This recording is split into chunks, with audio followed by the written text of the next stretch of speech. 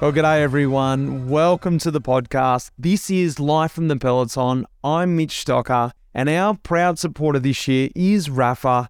If you saw my recent trip, Rat to Adelaide, and you're wondering what I was wearing the Rapha limited edition Unknown Road collection. The jersey took inspiration from escaping the city and exploring dusty rural roads in the pursuit of a ride into the unknown. Exactly what we were doing on our trip from Ballarat across to Adelaide for the Tour Down Under.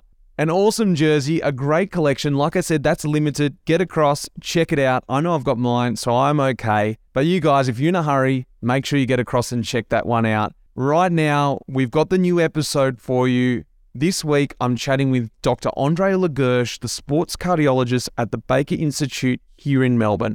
Now, if you're a long-time listener, you would know that last February, I chatted with Andre as well, because we chatted about the UCI test that the pro cyclists have to undergo to be in the World Tour. The obligatory checks that we need to do to make sure our heart is up to the level of being a professional sportsman. Well, we just broke down what that actually means.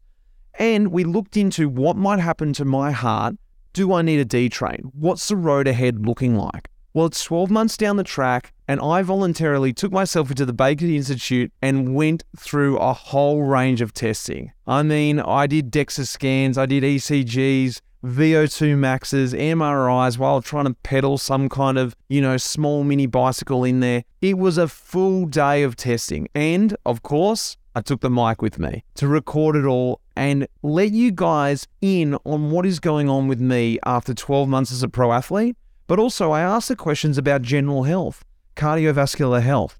What's going on with our hearts? Where do we need to go as normal human beings, day-to-day exercise, lifestyle choices that we've got to make? I think it's so interesting.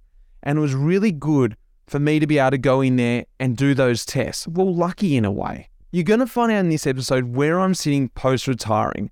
I'm talking about my cardiovascular system, my physical health. But one thing I'm trying to take more care about now is my overall health, my well-being. As a pro, it was all about performance, the elite stuff. And even though I was using Athletic Greens when I was racing, I feel like now when time is a bit more precious, it really is my go-to.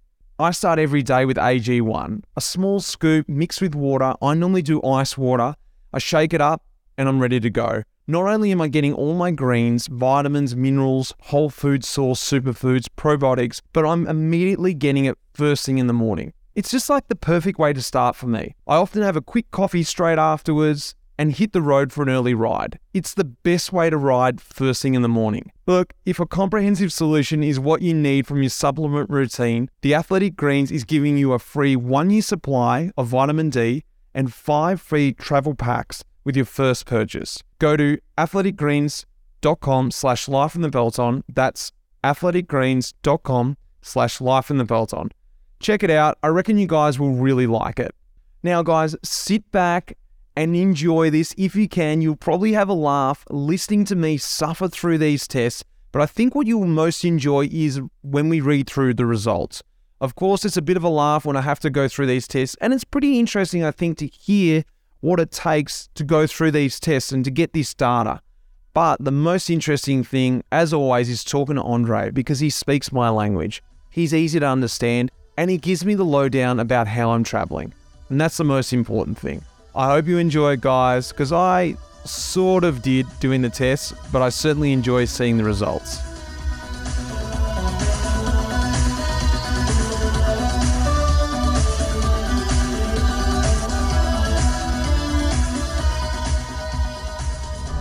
Well, it's the 21st of December, right before Christmas, and I'm on my way down to Melbourne to the Baker Heart Institute, where I used to get my UCI testing done, the heart testing with Andre Lagersh. And I'm down there to meet him again today and run through some testing. I'm actually a little bit nervous this morning. I've been fasting this morning. Well, it's only 7:30 in the morning now, so not too hard yet. But I'm going to go down there and run through a whole day of testing to find out what has been going on with me 12 months on since retiring as a pro. Yeah, like I said, just a little bit nervous actually, because VO2 max testing and DEXA scans and all this sort of stuff those truths you don't want to find out, plus some pretty hard efforts along the way. We'll be reporting in throughout the day and listen to me huff and puff and find out what's going on. So, well, here we go.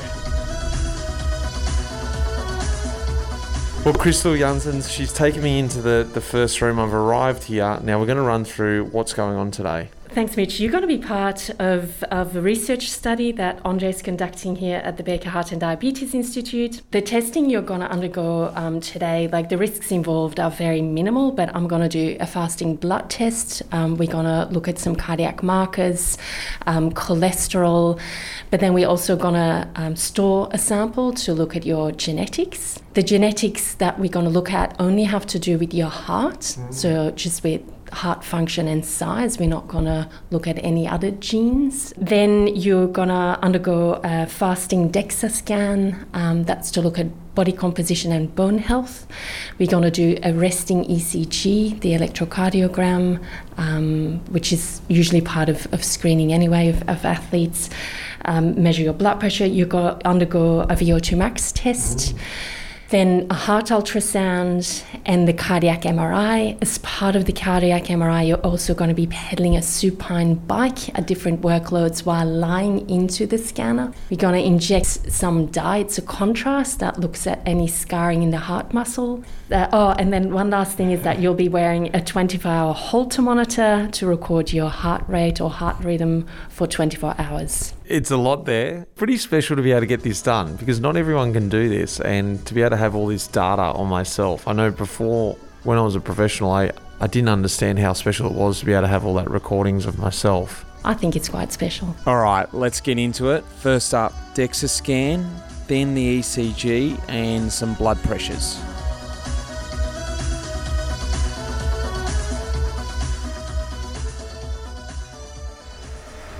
So that's how it comes up, full body.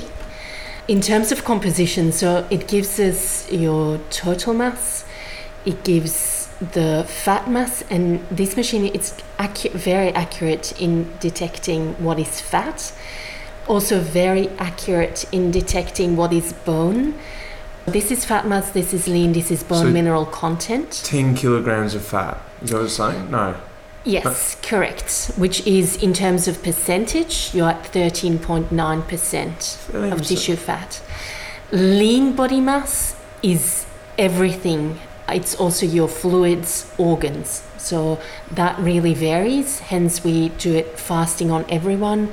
Because if you would drink 2 liters of fluid before coming in, that would add 2 kilos of lean body mass, basically, on this scan. If we really want to compare athletes and their kind of leanness, we intend to take the trunk out and just compare your arms and legs in terms of lean body mass, because it's organs, fluids. This machine, it's accurate in terms of detecting fat and bone mineral content. Lean mass, that can vary because it also includes your fluids and organs. So nothing crazy good there, more just in normal range. Normal range, nothing crazy good. But in general, with especially cyclists, we tend to see the other way, don't we? The other way. Yeah, because we have bad bone density. It's not a weight-bearing sport.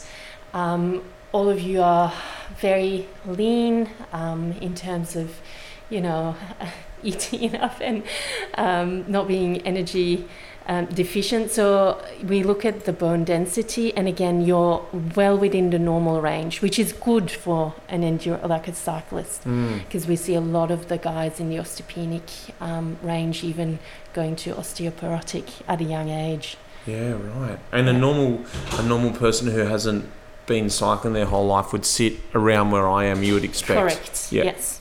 I think Andre should chat to you about your ECG. What makes it good? You've got very nice R wave progression, and it just looks very normal, and you've got good voltages. Just looks very nice, and everything just looks how it should be. How it should be. Every wave that should be upright is upright, and every one that should be facing down is facing down, and the intervals between the different waves are all normal. So it's just a very nice looking ECG. It really is. What can you see in the blood pressure now that you would be looking for? Is this just a general high blood pressure? So we do two. So in general, your blood pressure will be measured at rest, like when you go and see your GP. And we kind of, it gives us the two values, the upper value, the systolic blood pressure, and the lower value is what we call the diastolic value. We want that to be below 140, the upper value, on 90. And then also we will measure your blood pressure during exercise. So your blood pressure is normal. It's kind of on the higher of normal, but normal, 132 on 66. We'll also measure your blood pressure throughout exercise, and your blood pressure goes up during exercise. And a lot of the endurance athletes, their blood pressure will go above what's considered normal in terms of blood pressure response during exercise, what they call an exaggerated blood pressure response to exercise. We think that's due to the cardiac output, or the big hearts and the flow of the blood coming through when you're pushing high watts on the bike, compared to arterial stiffness, which is the main cause for having hypertension. So we think it's not bad. We think, yes, those blood pressures are very high, but it's probably flow related during exercise. It's just the sheer flow of the blood coming through, rather than the kind of the tubes of your blood vessels being stiff. Why would mine now be slightly higher, do you think, resting? It's because, blood pressure is just so variable, and maybe just because we were talking, it might have just gone up. Okay. I'm going to take a second one. It's within the normal values. It's just like upper limits of normal at the moment. Yeah. So let's take another one. All right, Andre, we're back here again, almost a year after we caught up last year. But you've got me in the lab testing. I'm not a pro anymore, as we well and truly know now, but we're going to run through a whole lot of testing, a bit of a lab rat today, aren't we? Yeah, so we're very interested in the long-term sort of implications of doing... How many years were you I was over there for 13, yeah. 13 years plus all of the training leading up to that, so 15 plus years of really high intensity training and racing. So what does that do to the heart? And what does it do when you're racing? What does it do when you retire? You've got what, 70 good years of life left? It feels like it's over already. Retired, I'm coming to the end. Actually, hang on, I'm just starting. Exactly. Well, I'm interested because actually, as we were talking on the way up to get a quick coffee this morning, we're sort of in the middle of the testing now. We've done a couple of tests already with Crystal, and now we're about to do the VO2.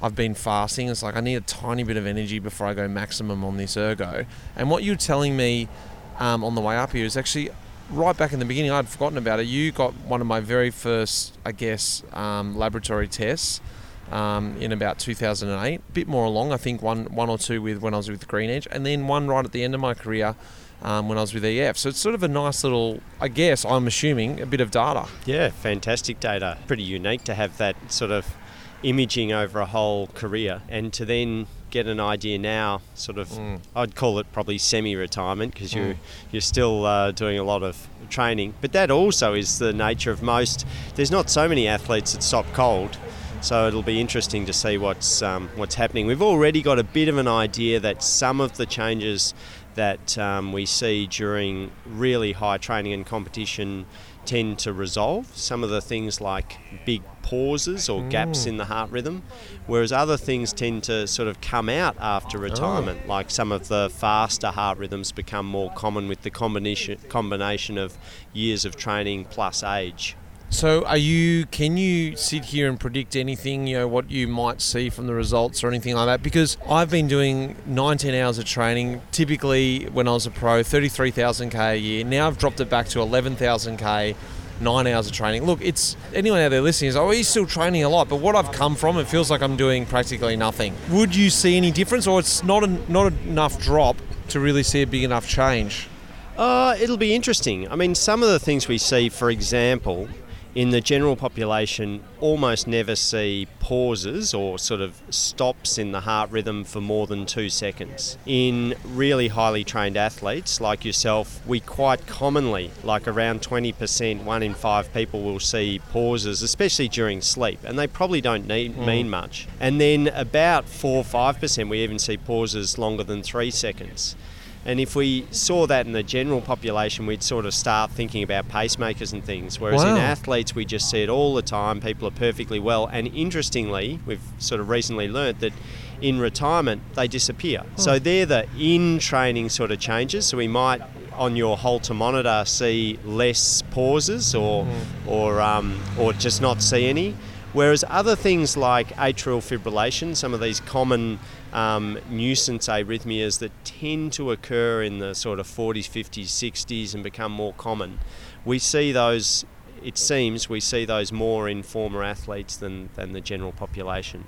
So my suspicion in you is that we don't see anything too alarming on all the testing, but in years to come, they'd be the things that we'd look for as well. Andre, before I'm geared up, I'm on the bike, we're about to do the VO2. I guess before I put the mask of death on, let's just run me through, what have I got to do today? What's the protocol? So basically this is a ramp protocol that just gets, after a little bit of a warm-up, it just gets harder and harder and harder until you fail. It's a really disconcerting test because normally you're aiming for a finish line, whereas this is a finish line that just gets further and further away until you pop.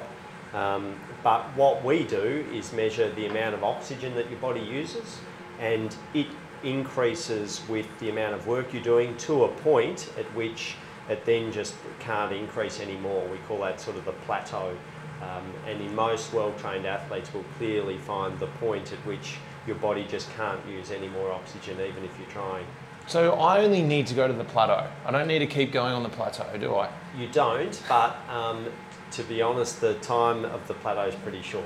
Yeah, so right. what we do is just encourage you to give everything. Yeah, I bet you do. And then often it's interesting in athletes, often they actually go past the plateau and the oxygen use actually drops off a bit. It's quite phenomenal. So the whole concept that people are, that your body is using less energy to do more, but that lasts for a very short period of time. That's weird, isn't it? Put the mask on, which is going to take my oxygen, and then you can keep talking me through what's going on. Yep, beautiful. And we've got the support of Amy, Crystal and Ash here to push you along, provide encouragement. They can be like the crowd on the side of the Alpe d'Huez. And so we're going to make this fairly tight so that we've got an airtight seal. Okay. Yeah, you could sort of cheat around the snorkel Feel free a bit. to move it around. And then we've just got a really scientific test to check for any air leaks. So if you breathe out towards my hand, I'm going to plug the hole and we'll listen for any air leaks. So breathe out. Beautiful. So we are starting with that lung function test. So what I'll get you to do is stop pedaling so that it's nice and rested. Sit up tall so that we can get the most out of your lungs. So what this is going to tell us, it's going to tell us about your lung volume, so your vital capacity, and how well you can expel that air. And basically you can see the maximum amount of litres per second that you can push out. Okay. To do that, in a moment I'm going to pop the flow sensor into the end of the mask, and then I'm going to give you some breathing instructions to follow. I want you to do them all breathing through your mouth, not through your nose. So first up, it'll be nice, relaxed breathing, just like you are now. Then I'll tell you to exhale all the way. So without taking a big deep breath in first, I just want you to breathe all the way out until I say. So keep going. Then I'll say take a big deep breath in, really fill up the lungs as much as you possibly can. And then I'll say hard out. From the diaphragm, give me a big as hard as you possibly can. And then keep breathing out to assess. So nice, normal breathing.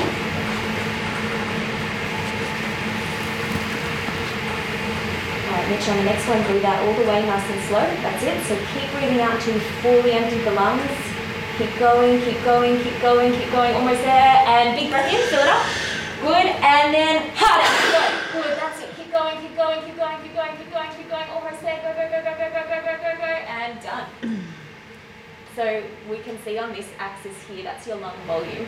The computer has a prediction for a male of your stature usually, and it would say about 5.4 litres, but you just did 7.13, so very nice.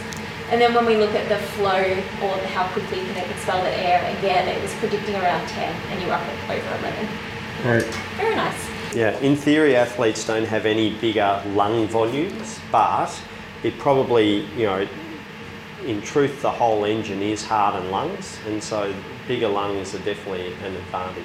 So, in theory, athletes should all have the same size lungs? Is that what you're saying? Not the same, because it depends on body size, it depends on lots of things, but if we take athletes and non-athletes, athletes clearly have bigger hearts, whereas the lungs are a similar size. Yeah. But then having said that, if you're a big barrel-chested unit with big lungs and more room for your heart, that's an advantage. So they're nice reproducible tests, they're almost photocopies of the same thing.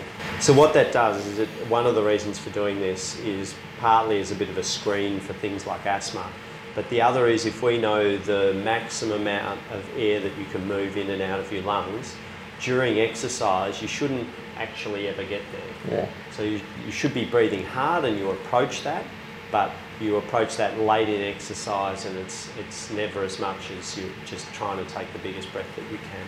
Is this something that you would predict to see drop away as an athlete retires? You know, is this something that as a peak athlete gets in their prime, you're going to see the best functioning lung and the most amount of oxygen intake and using the lungs to their maximum ability, but as I retire, as I stop using it and the need for it, am I then going to just suddenly, you know, come back in 5 years' time and the body's just like, well, you don't need to suck in 7 litres anymore?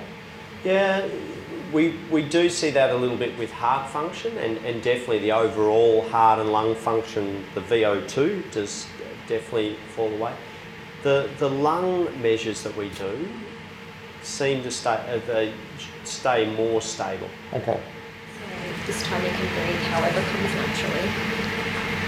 So now we're just putting in the turbine. What that does is these little tubes tell us the concentration of oxygen and carbon dioxide in the gas that you breathe out, and there's a little sort of turbine like a jet engine in the end of it that tells us how much volume of gas comes out, and that so by knowing the volume of gas, the amount of air that you're breathing, and the concentration of oxygen and carbon dioxide, then we can work out how much goes in, how much comes out, and therefore how much the body's using and producing.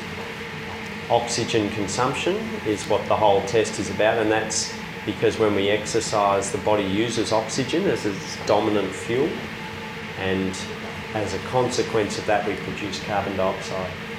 So blood pressure cuff is going to inflate now, Mitch, and we're just going to collect 2 minutes of resting data, and then we'll let you know when we want you to start cycling. Right. 3, 2, 1, and you can start. Really useful for us because if you do stages where it's at one area, then you don't work out exactly which wattage people fail. Yeah. So when we're comparing different individuals, this is sort of easier data for us to use. Plus it's better because it's only 13 minutes. Yeah, correct. Is there a preferred cadence I should sit at, or just whatever? It's up to you. Whatever feels most natural. What happens is the faster your cadence, the less watts. The faster your cadence, the lower the resistance, so that the wattage is constant. So you can either push harder less frequently or push what we do is set the actual work power requirements.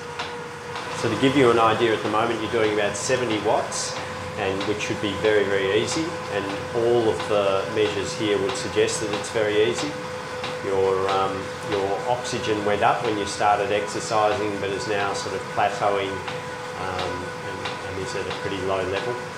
And to give you an idea, your VO2, your oxygen consumption at the moment is 23 mil per minute per kilogram, which is already more than what we measure in some of our patients with heart conditions. Really? When they're doing a test? Yep. So some patients with heart failure or with a weak heart, they will only be able to, at their very maximum of exercise, have a VO2 of 10 to 14 mil per minute per kilogram. So you're already double that and you haven't really started working. Says you. Yeah. Yes, please. Fans going on. Let's get serious. And we'd be expecting for a male of your age a VO2 of about 38 mil per minute per kilogram on average. Obviously, as an athlete of your calibre, we'd be expecting substantially more than that. Males naturally have a higher VO2 than women, which is for the same age and amount of training, and that's probably in part related to differences in body composition. Right. More lean mass to fat in males, and also it does seem that even at the cellular level that the oxygen utilisation or the work of the mitochondria in metabolising oxygen is a bit more efficient in males. Having said that, we get a lot of our female athletes have superb oxygen uptake. Interestingly as well, and we often see this in elite athletes, your heart rate at the moment is 135, and relative to how much oxygen you're producing, it's sort of low. A lot of your ability to produce oxygen is from a lower heart rate with the heart pushing bigger volumes. And that again is sort of part of the elite athlete signature. Is there anything in that I'm not in a heavy training load like I normally would be when I come to do these tests? So we tend to find if you're in a really heavy training load, firstly it would take a little bit off your VO2. You get your highest result if you're a bit fresher, but one of the things we see is a sort of blunting of that heart rate response. So at any given VO2, your heart rate's a little bit lower when you're more fatigued. This element of the test where it's hard but still physiologically comfortable, that's the most important bit. Your VO2 is now about 55 mil per minute per kilogram, so it's sort of getting towards twice as fit as the average person, and you're still below the sort of hurt zone, if you like. Everything's, the body switches from using oxygen to meet all of the work needs, which is what it's doing at the moment, and then it gets to a point where oxygen is unable to meet all of the metabolic needs, and that's when the muscles start to produce acid, and they actually use that acid as part of the energy after that. But at the moment it's all aerobic or all oxygen. It's starting to transition about now at about 350 watts. You are definitely in the zone now where the body's producing a bit of acid, makes the breathing harder. So keep it up, doing really well. 420 plus watts.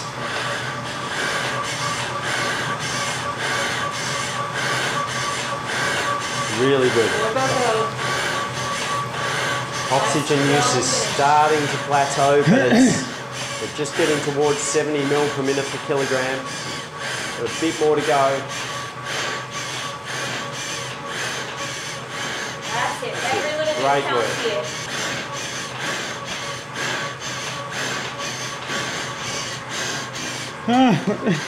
How many watts? 495. 496. Well done.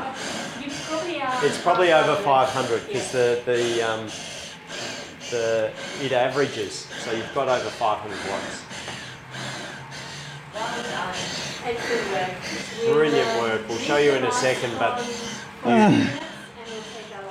So straight away you can already see 1 year later, okay, I wouldn't have the endurance to do back-to-back stage races or maybe a long classics race, but the level is still, hasn't really dropped away in 12 months. your level of fitness is still elite. Like you had a VO2 over 70, very high numbers at ventilatory threshold. I suspect that if we measured this 5-10 years ago, your numbers would have been higher. Yeah. And you probably know that from racing. It'd be hard for you to jump into some of the races that you were doing, but it's still elite compared to most people that we measure. Be interesting to see now what's actually happened with the heart, but from what you're saying now, it can be very difficult for you to see any change in 12 months. Yeah, so I mean this is your heart rate. See this sort of thatched area here? That's where a normal heart rate increase is during exercise. Yours tracked along normally, but about 10, 20 beats lower than what the average person would. But then got to the really very much to your predicted heart rate. Which was what? Which was about 184. Yeah, right.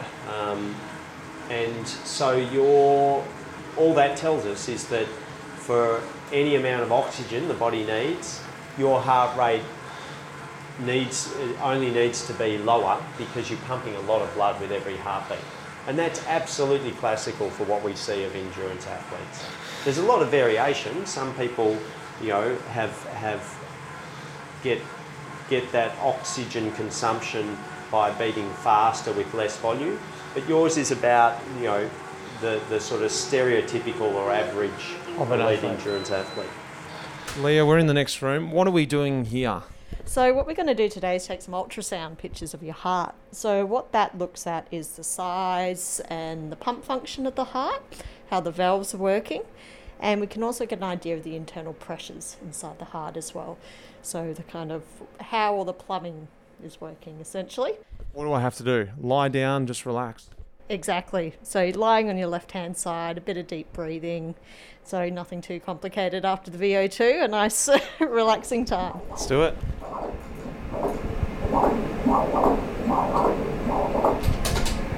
What have you seen so far, or can you not see anything really until you get the results?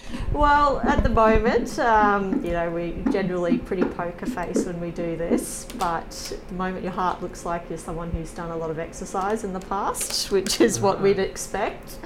So if I say, average person came into the ultrasound room and I put the probe on and I saw that they had quite significant increase in the volume of their heart in all the chambers, I would first up probably start asking them, so what exercise do you do in the past?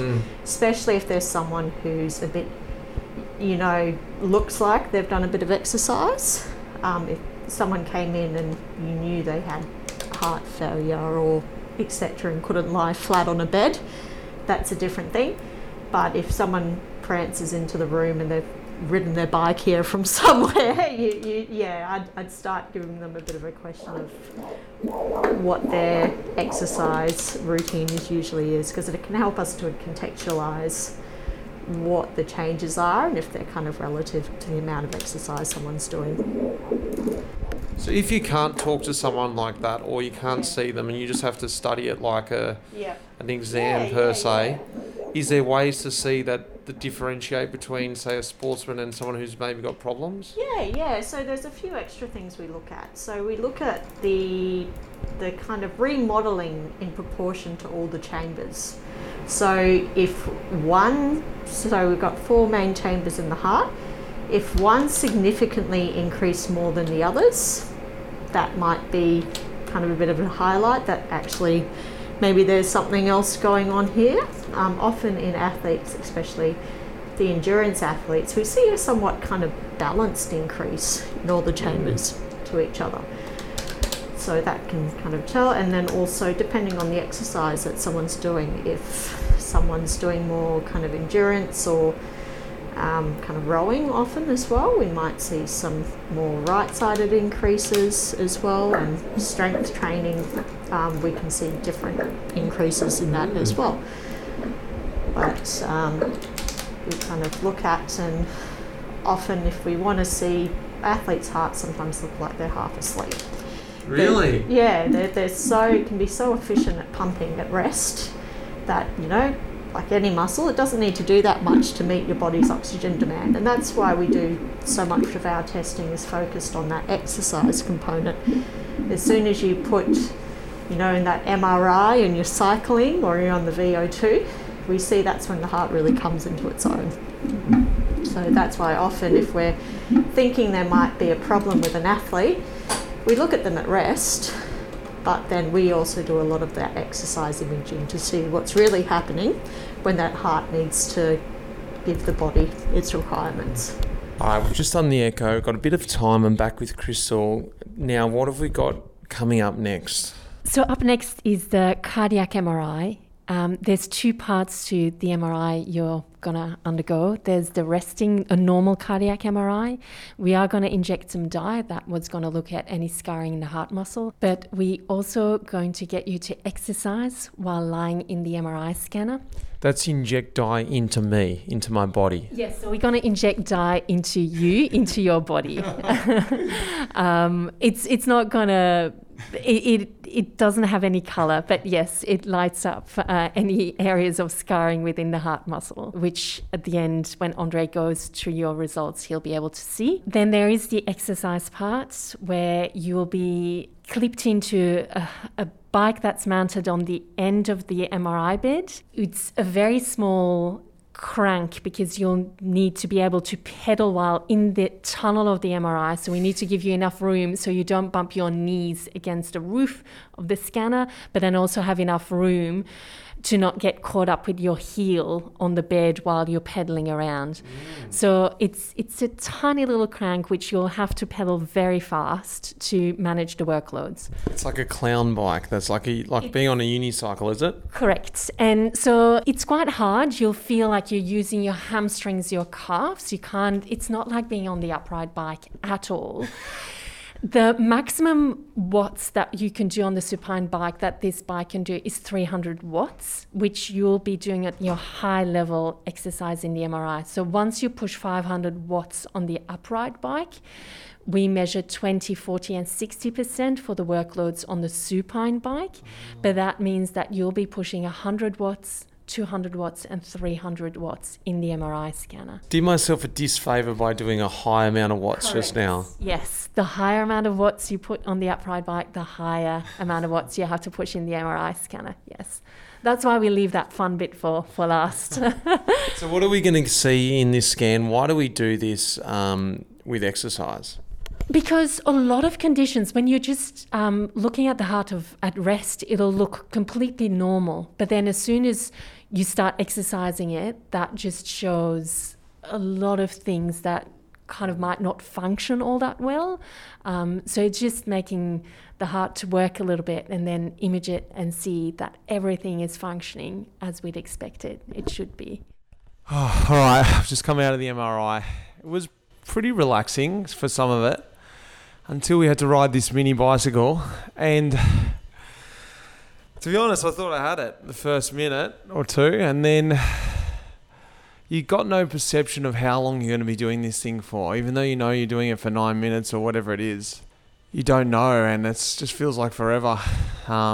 Just waiting for that voice to come in on the headphones. It was an interesting experience, to say the least. Right, just before we leave, it's not over yet. I've got 24 hours left. I've just got wired up. Crystal, what have you given me for the night? So it's a 24-hour Holter monitor. It's like 24 hours of continuous ECG monitoring. So it's going to look at your electrical activity of the heart during that time, daytime, nighttime, look at any irregularities in your heart rate, how low it gets at night, also what it averages out over the day. So mainly looking at any arrhythmias over the next 24, any irregularities over the next 24 hours. And it doesn't matter if I go running or riding or do nothing. That's just what you want to see. Yes, you can exercise with it. Some people like to do a big effort with it to see what their maximum heart rate can be out in the field compared to what they've done on the VO2 max test. But you can just exercise as per normal, and then we can look at what the heart rate got up to. We're definitely interested at night, how low the heart rate gets, and then it averages it over 24 hours, gives us good information.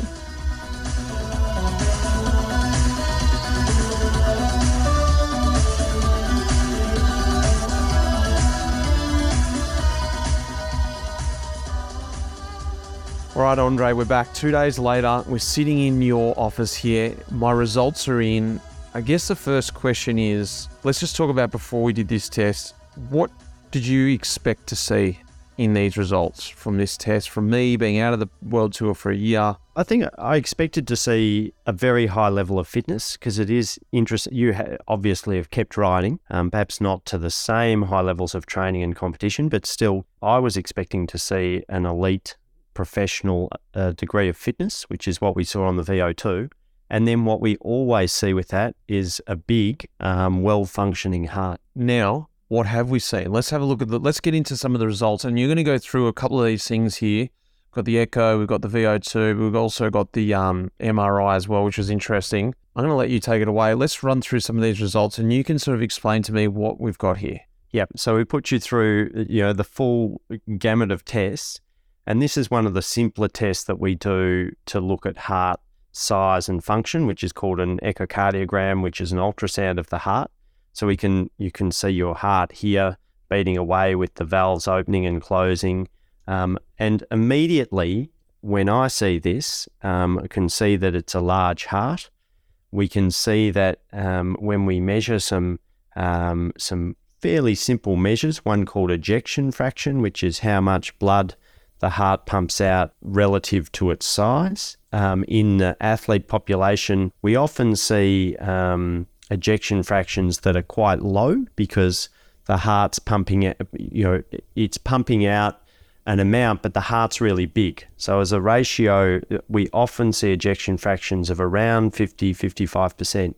Yours is actually sort of quite high for an athlete. It doesn't mean so much, but your ejection fraction is 61%, which would be bang smack in the normal range for a normal person. In athletes, and if anyone has this test who's an endurance athlete, don't be alarmed if your ejection fraction's 50-55%.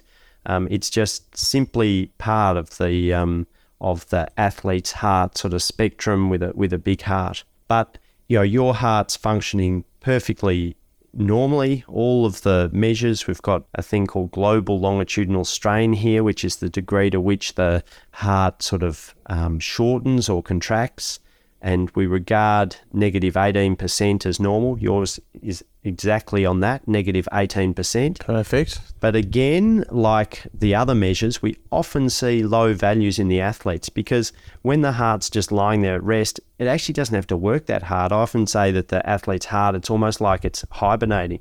One of the things the body always does is it's kind of lazy in a way. The body doesn't use any more energy than it has to.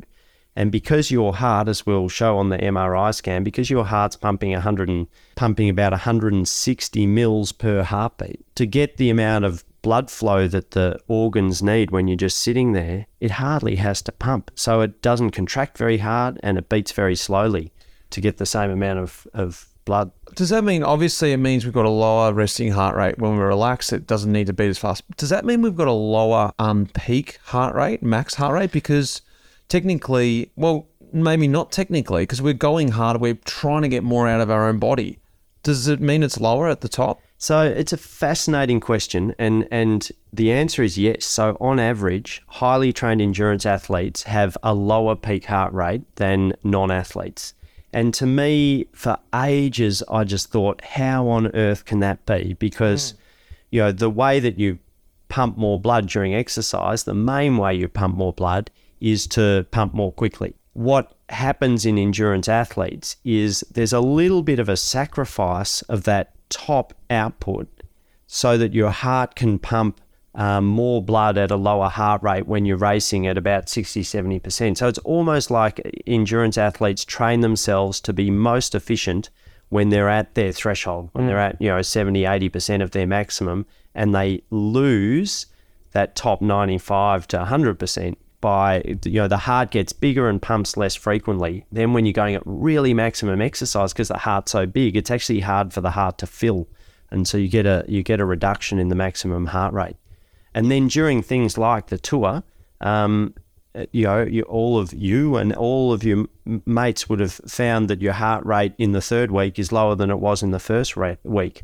And I think that's a bit of a reflection that the heart's becoming a little bit fatigued and having difficulties filling. Is there any obvious signs of people's size of their heart by their, say, max heart rate? So, for instance, Caleb Ewan, I know, used to have, well, he probably still does, when we were racing, he'd be at 220, heart rate, when I'm at 180. Like, still a hard point, but he'd be just that much higher than me. I'm like, why is that? Does he have a really small heart that needs to do that? Or he just has a better functioning heart? Maybe a little bit of both. I've looked at Caleb's heart in the past, and I can't exactly remember the answer to the size relative to everyone else's, but one of the differences will be the training style, because he is the sort of cyclist versus a domestique who needs that top 5%. If he trained, up the hills every day, he probably could become more of it's a funny thing to say, because obviously all Tour de France are endurance, but I reckon he could lose some of his speed and get better at climbing mountains long, which is not what he wants. Mm-hmm. So I think to a degree that maximum heart rate is both his physiology, and that's what's made him a great sprinter, but I also think that his training probably then plays into that so that he maintains it. So you're not necessarily looking at, say, heart rate values and going, I can predict what sort of heart I'm looking at? Not really, but it is interesting how often they all go together. Okay. So, you're really out and out domestique. Like, for example, your physiology on the VO2 max, we were all saying that you were just going, and it looked like we were going to be there all day. Then you hit your ventilatory threshold and the test was almost over. Yeah. There really wasn't much in there. And that's the signature of a sort of domestique, the sort of person that can go all day, where your level at threshold is superb, but then your ability in the, say, 2 kilometre time trial at the end of a long stage wouldn't be the same as a Caleb or some of these people that have more room in that top level. In that top, it's not always correct. There's a lot of different things, and there's psychology, and there's efficiencies, there's skills, but it is interesting how much the physiology that we see on the screen often fits with the type of sort of puncher or more domestique, the climber. You do get a real sense of that from the physiology. Well, let's have a look now at what's this next one we've got. So this is the MRI scan, and the MRI is one of our favourite things because it just so beautifully shows the heart, shows all of the little sort of trabeculations or muscle strands. Just everything's very, very clear. And we can measure the volumes extremely accurately. And so the point here is, your heart is 260 mil in the left ventricle. So the heart has 4 chambers, and your left ventricle is 260 mil. Your right ventricle is 261 mil. Interestingly, that they're similar, because often we see the right ventricle being a bit bigger. That's just, some people have big noses, big ears, whatever. It's a personal characteristic rather than anything too significant. But you put those two together and then the atria, and that's about all up a 450, 500 mil. That's half a litre pump. It's a massive thing to be fitting in your chest. I was saying, to make some sort of comparison, we pulled up one of our non-athletic subjects. Let's have a look at that. So we won't use the subject's name, but this is a person with a VO2 who's 35 years of age, who has a VO2 of 32 mil per minute per kilogram. So a little bit under half. Yours was 72, bit under half. And we find that there's a really strong relationship between heart size and VO2. So I would be expecting that this person's heart is about half the size of yours. And so if we just calculate the volumes of the heart, and you can immediately see that there's more lungs, there's more room in the chest. The heart, instead of being a sort of half a litre pump, is now sort of about the size of a can of Coke. And his end diastolic volume, yours was 260, his is 147 mil. You were pumping 160 mils with every heartbeat, he's pumping 85. So, in rough terms, he's half as fit and his heart is half the size. He's a little bit more than half as fit and a little bit bigger heart than half, but it's pretty close. It's just funny, like when you run these tests, these other people you have in here who aren't athletes, they're just normal people. We're not extraordinary anyway, but do you know what I mean? They're still running through the test for about whatever it is, 10, 13 minutes or whatever, and they're just fatiguing the same. So visually, you wouldn't know any different, would you? Like, it still looked the same as me on the bike, didn't it? If you didn't look at the numbers, the wattage, the output and things, they look very much the same. I mean, our controls work really hard. I think sometimes with the endurance athletes, it's very clear that you're used to burying yourselves, And so you see almost always that people reach their plateau or maximum and even go a bit beyond. But we see that the controls work really hard. The difference is that their output at ventilatory threshold is often a lot lower, and their maximum is also lower. If we put, and we've done this before just to demonstrate, if we sat average Joe next to you on a bike with exactly the same protocol, it's actually quite fascinating, because the person who is starting to get toward maximum with their exercise, and you'd just be sitting there like you're not even trying. That's what I found so funny the other day when you were telling me, all right, we're at 38. This is when most average shows are finishing. I was like, I wasn't saying I was just like cruising, but it was pretty beginning. It didn't quite actually settled into me. I was like, that doesn't really feel right. Like, how can I be that far ahead of someone? And remember that our controls here are pretty average. So if you get people below average, I often say that, if you think about VO2 max, the range in a 35-year-old, if it's getting much under about 25, then the people are generally pretty sick. But you would get a range from 25 up to, say, 75 mil per minute. So that's a threefold difference in fitness.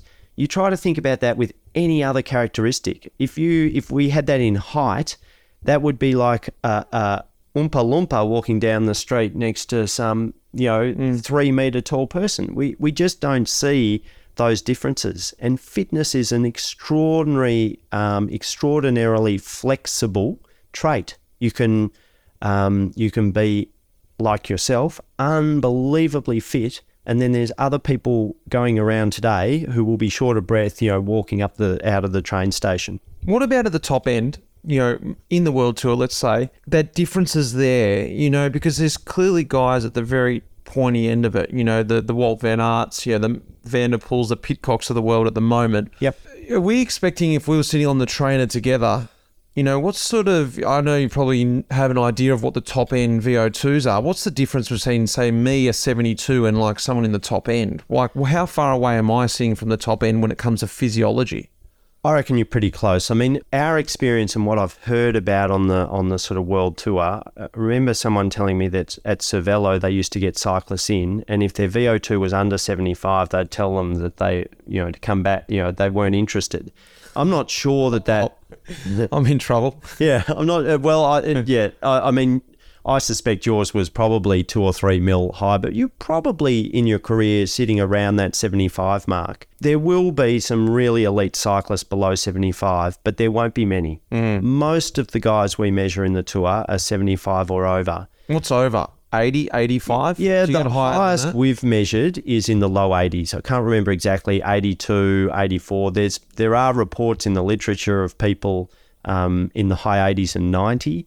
The really interesting thing, though, is once you get beyond a dotted line, let's say the 75, it's not like you'll get the winner of the tour and they've got the best VO2. Yeah, okay. There's a whole lot of really interesting things, and probably one of the strongest predictors, your efficiency and speed or output at your ventilatory threshold. Mm-hmm. So if you can push, say 400 watts or something at your ventilatory threshold, so that's what you can push when you're riding up the hills, then that's the advantage rather than what your really top output is. If you're a good tester, say. Yeah. It's interesting. And the same is true of the heart, is that I could measure all of these hearts, and there's some people who have a small heart, and I would say pretty confidently they're never going to be an elite athlete. They're never going to be top of the patch. But above a certain dotted line, it's not like the biggest heart is the best athlete.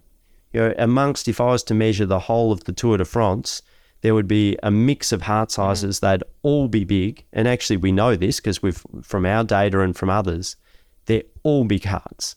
But the winner doesn't necessarily have the biggest heart.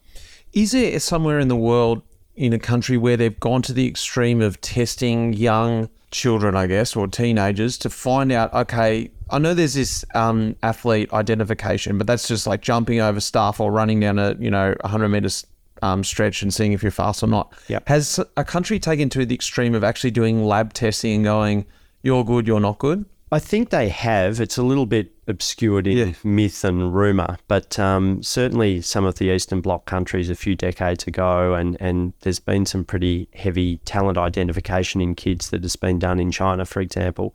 I'm not sure how educated sometimes those have been. I think what would be the most useful thing as a talent identification would be to put a whole bunch of, almost have a two-stage process. Take people that you think might be good, train them for 3-6 months, and then test them. Because if you give people a training stimulus, the really great athletes will react to that pretty quickly in terms of improving their fitness, and we will see changes in heart size, etc. Because when we've measured 15 and 16-year-old athletes coming through our program, their hearts are already very big. What do you think has changed for me, if anything? Probably, has anything sort of changed for me? Do you think, like, am I actually healthier now? Am I actually in my optimum? Because I've had some time to let things soak up, because, like, clearly, okay, my VO2 max is maybe 2 or 3 points down, but I really did feel like I was going to be things on here you could have seen. My diet this year, I used to eat for performance. I'd fuel myself properly to train. I'm not saying I eat junk food now, but I just eat to live, If I get up and I miss breakfast, or if I have a crumpet and make my way and have a coffee or whatever, I'm not eating cleanly anymore. And of course, my alcohol consumption's gone up. Yep. Is any of this stuff evident in what you're seeing here? Not really. I mean, I think, for example, your percentage body fat on the DEXA, I think, was 10, 11%. 13. I wish it was 10, Always shocks athletes how it seems like 13% would be a whole lot. That's actually very lean. But I suspect, again, when you were racing, it was probably in the 7-8 range. We rarely see under that. But so it's like the 2%ers between now and racing can make quite a difference in terms of performance. But in terms of health, it's probably healthier where you are now. Not saying that it was unhealthy then, but as a competitive athlete, you've always got to sort of be against the dotted line. You're really pushing the boundaries in terms of recovery. What we call, a normal training stimulus includes some overreaching, meaning that you're deliberately pushing yourself into fatigue to get better training benefits. Sometimes that becomes overtraining, which can be a bit unhelpful and even unhealthy. You're pushing that boundary. Whereas now you don't need to push that boundary, and you'd be sitting quite safely behind, the real edge. And this is, every test we've done here is uber healthy. You've got an extraordinary capacity. Your heart looks good in terms of its function. It's big, but that is a good thing. Your capacity and your heart size and things, if you maintain a reasonable level through life, at the age of 70, 80, you'll still have a VO2 of 40 mil or 35 mil. So you will be fitter than this guy who we have on the screen at the age of 35. So what he's able to do, jump on his bike and ride to wherever, up a few gentle hills, you'll be able to do that at 75, 80 years of age.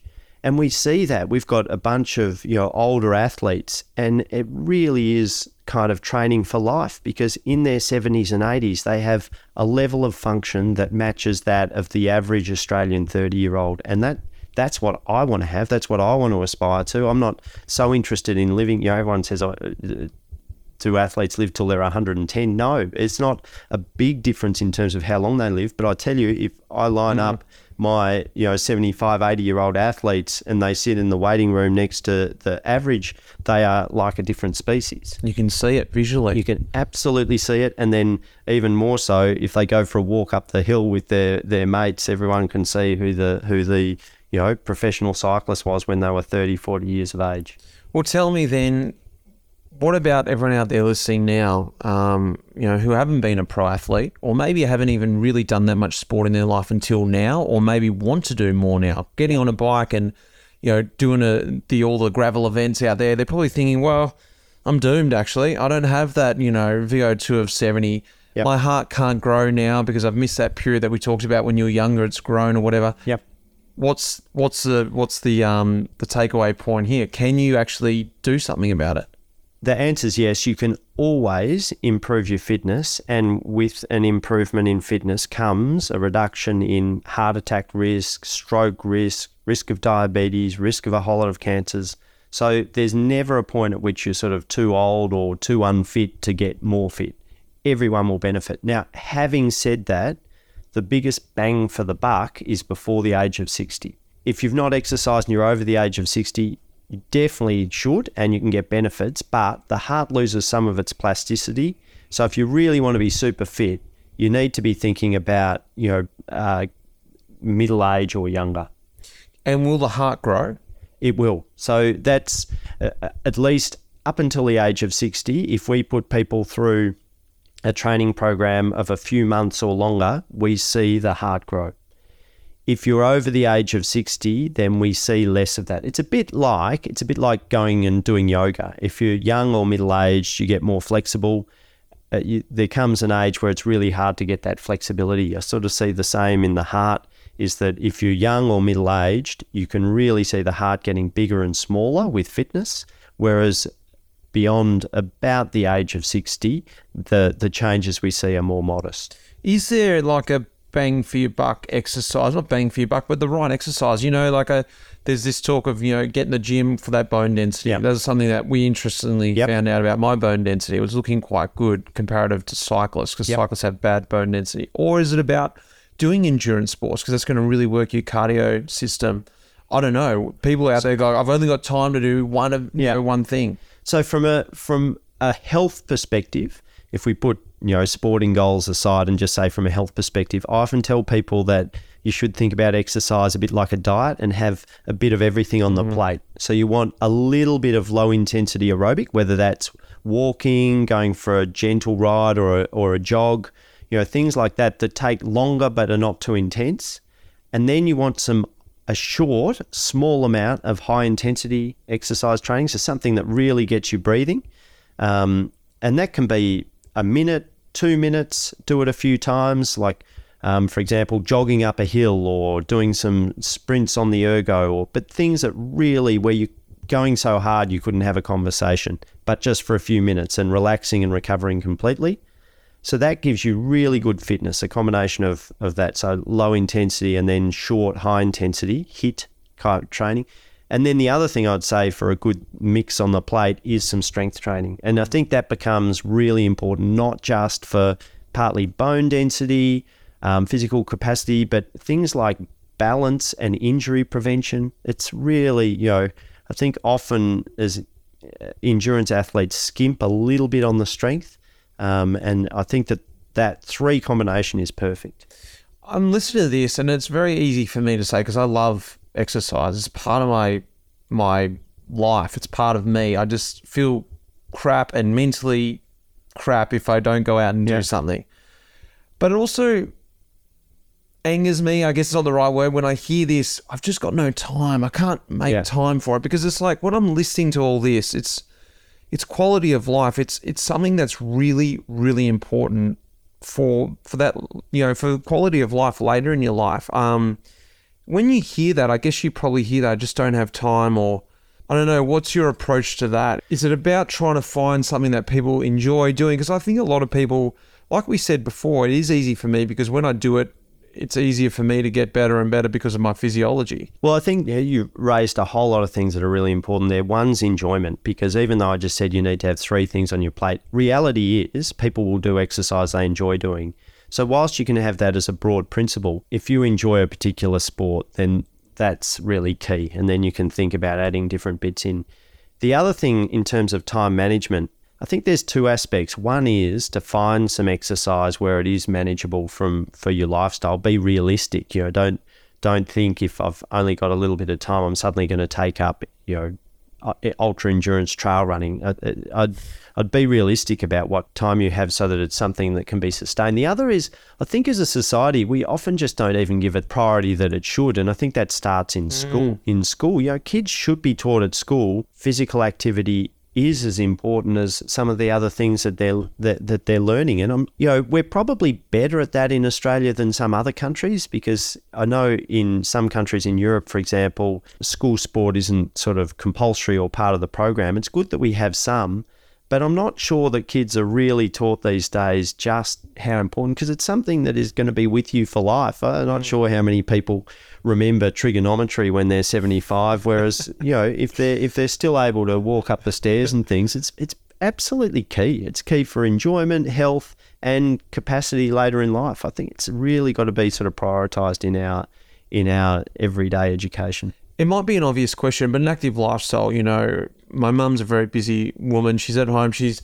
just taking care of the family. Even I'm noticing it now. Maybe that's why I've been able to keep some of those beers off the tummy, is that whenever I'm not out exercising, I'm just busy at home with the kids and stuff. Is that also a contributor, or is it needs to be actually physical where you're really out doing a run or something? It's definitely a contributor, but it's interesting. I reckon the two things are almost inseparable, because fit people do a lot. And so, is it that they're doing a lot that makes them fit? I think it's absolutely part of the fact that your capacity at 72 means that you can do more in the day. And just do a lot more, because let's, for example, say this person whose heart we're looking at with a VO2 of 30, if they walk up 4 flights of stairs out of the station, they've pretty much hit their maximum, and it's taken 4 or 5 minutes. You in your week will hit your maximum probably about once on some really hard. All of your activities of life are so well within your comfort zone that you can do a lot more and not get fatigued. So you've got this enormous reserve where by playing with the kids and stuff is just a piece of cake. Whereas other people get exhausted because they're at their limit multiple times during a day. So you'd be less judgmental actually about some people. It does become, it becomes a vicious circle. If people don't prioritise their fitness, then fatigue, can sort of set in because of how much work they have to do. What are some red flags then? People out there who may have, haven't really been good to themselves, or who knows, maybe they have been. What are some red flags we should be worrying about? Because look, my wife and I know some other people, sometimes experience, oh, geez, what was that pain in my chest? Geez, that was tight pain. Is that something to worry about? And, and it goes away in a second. Someone out there's experienced something else. What's something where you go, that's actually a red flag. You need to go and get yourself checked. It's a good question. It's hard to give specifics for everything, but I think it really is important, because we often talk in these things about screening, like going and get tests done to see if a problem might develop. And all of the tests we have to look into the future are not great. Whereas if someone has a symptom, it's a really good time to evaluate, because we can sort of often, probably more often than not, we do the test and we're able to say, that's not the heart, you're fine. That also is therapeutic, because if the person's worried, they need to have that worry removed. But if the things that I would definitely be getting onto the phone to your doctor very quickly about is any chest pain, or in fact, we often say any pain above the belly button, particularly if it comes on when doing some work. If if you are walking up the stairs and you get a funny pressure in the chest, that even if it happens once is enough to call your doctor. The really sharp pains that last 1 or 2 seconds, they're almost never related to the heart. So what are they? It's very common to get these muscle spasms, probably. The chest, it's frustrating because the heart's in the middle of the chest, and yet the chest is about the most complex sort of mechanical structure of the body. So you've got all these ribs and muscles going in different directions. So it's quite common to get these kind of like almost breathtaking sort of, what's that? And then it's gone. Yeah. And those, they're common, they're not related to the heart, and you don't need to worry about those. But pain that comes on, often a bit more gradually, often felt as a heaviness, but can be different, but almost always heart pain will last a minute or more. And like you said, these were when we're like cutting up vegetables and things like that. It's not necessarily when I was exercising. Yeah, more exactly. Sitting on the train, get this funny pang and go, what could that be? So I wouldn't be as well. The other things, the other red flags are if people feel sort of, especially with pain, but even without, if people feel short of breath, sort of clammy and sweaty. One of the ones we see in athletes is people coming in and they're saying, I've got this hill at the end of the street that I ride up every week, no problem. And over the last 2 weeks, I'm really short of breath when I get halfway up. It's new. It's never been like that. there's something wrong. That is a really, really good reason to go and get tested. How often should you get checked? If you're not experiencing any of these problems, is it once a year, once in a blue moon? When should you go, oh, you know what, it's been a while? I think as males and females, particularly males, because we are at higher risk of heart disease, beyond middle age, beyond the age of, depending on whether you have a family history, but let's say sort of thinking about it at 35 and certainly from 40, it's good to have a yearly check where your blood pressure and your cholesterol are checked, because they are two things. They're not perfect, but they're two indicators as to whether further tests need to be done. But as I said, in some ways, I'm not as fussed about people getting, I almost see it more important, that red flag discussion, i.e. if people have symptoms, go and see your doctor quickly, don't just ignore it. But in addition to that, having a chat to your doctor so it's in your mind, and getting your cholesterol and blood pressure checked. All right, one of the other things that I did wear was the Holter device, which was the 24-hour device. Now, what have you got back from that? There's one thing when I did the test, but what's going on with me when I'm back at home being a bit of a scallywag? So the Holter monitor is a way that we can look at the electrical patterns. In this case, you wear the device for 24 hours, and we can see if there's extra heartbeats or any little clusters of heart rhythm disturbance. We're particularly interested in this in athletes because we know in middle-aged and older athletes that some heart rhythm problems like atrial fibrillation, which is just one of the more common erratic arrhythmias, which is a real nuisance, rather than it doesn't tend to cause, it never causes people to die suddenly. But even these problematic arrhythmias like atrial fibrillation, they're more common in athletes. So we're very interested. And that's part of the reason, as part of this research, we got you to wear the monitor. Your heart is incredibly stable. You had 40 extra beats, i.e. on top of the, whatever it is, tens of thousands of heartbeats over the day, you had 40 extra ones.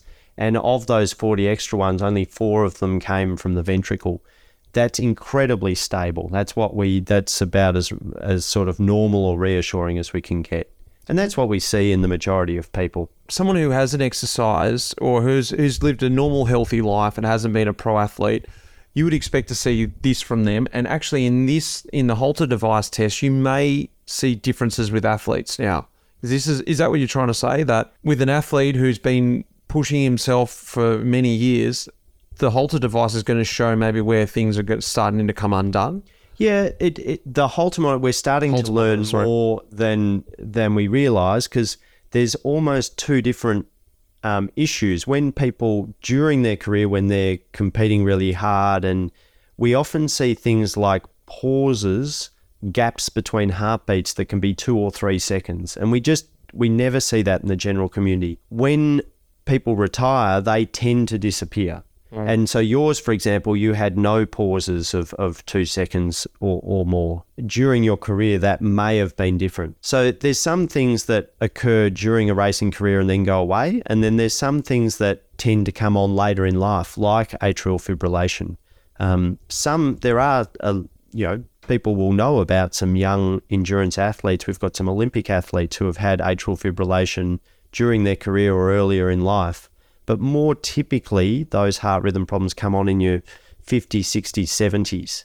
All of your testing mean that you're put you at low likelihood of that. But it's something that could occur. And it's the one, if you like, sting in the tail, one downside of being highly fit is that the risk of atrial fibrillation in some of these arrhythmias is slightly more. Is that a reason to sort of slow down or do less? I don't think it is, because it's like, every other tick is in the good column. You'll be more functional, statistically live a bit longer, lower risk of all of these diseases, and up against that, this slight increase in a heart rhythm problem that fits more in the nuisance category than anything else. We more or less answered my last question. Really is, what does the future really look like for me and other, retired pro athletes? Are we expecting just this to slowly, get less and less, or I guess that's sort of what you're indicating, is that it's just going to be a slow decline as my exercise sort of slowly decreases.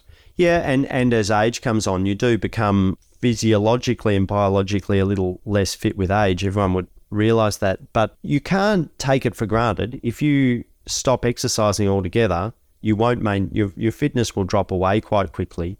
But if you just maintain good levels of exercise, you've set yourself up with the kind of reserve and fitness you have now. You've set yourself up for an independent life for the rest of your life. You'll still have reserve when you're 70, 80 years of age, and you'll be able to do what you want to do. And I don't think people think about just how important that is. And if there was a message for everyone out there, it's when you're in your middle age, get fit so that you're feeling better when you're 70 and 80. And it really works like that. Well, once again, I love being in here. I've got to just keep talking about this and asking a million questions that you're probably thinking, hey, stop asking me all these hypotheticals, but they're great. I love doing the testing. As hard as it was to be able to have this data on me up here on the computer and to be able to discuss it with you here, it's been really special. Thanks, Andre. Absolute pleasure, Mitch.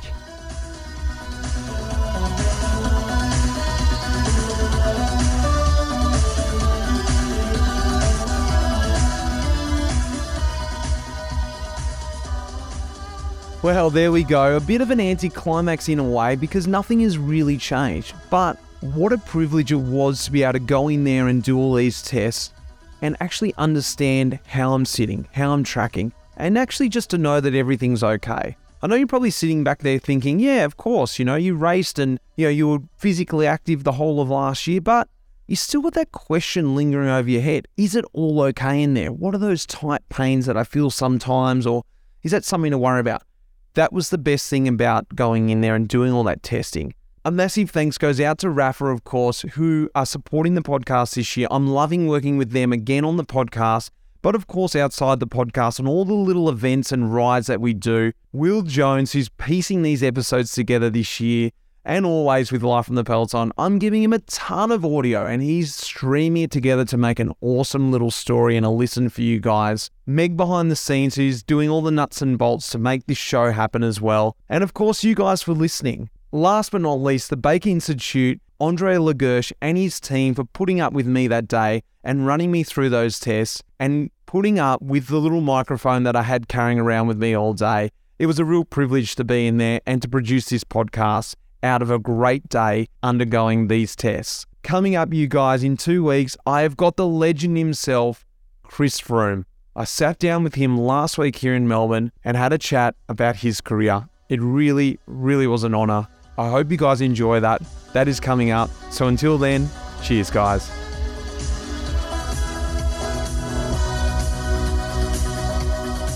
The music in this episode was composed by Pete Shelley. Cheers, mate.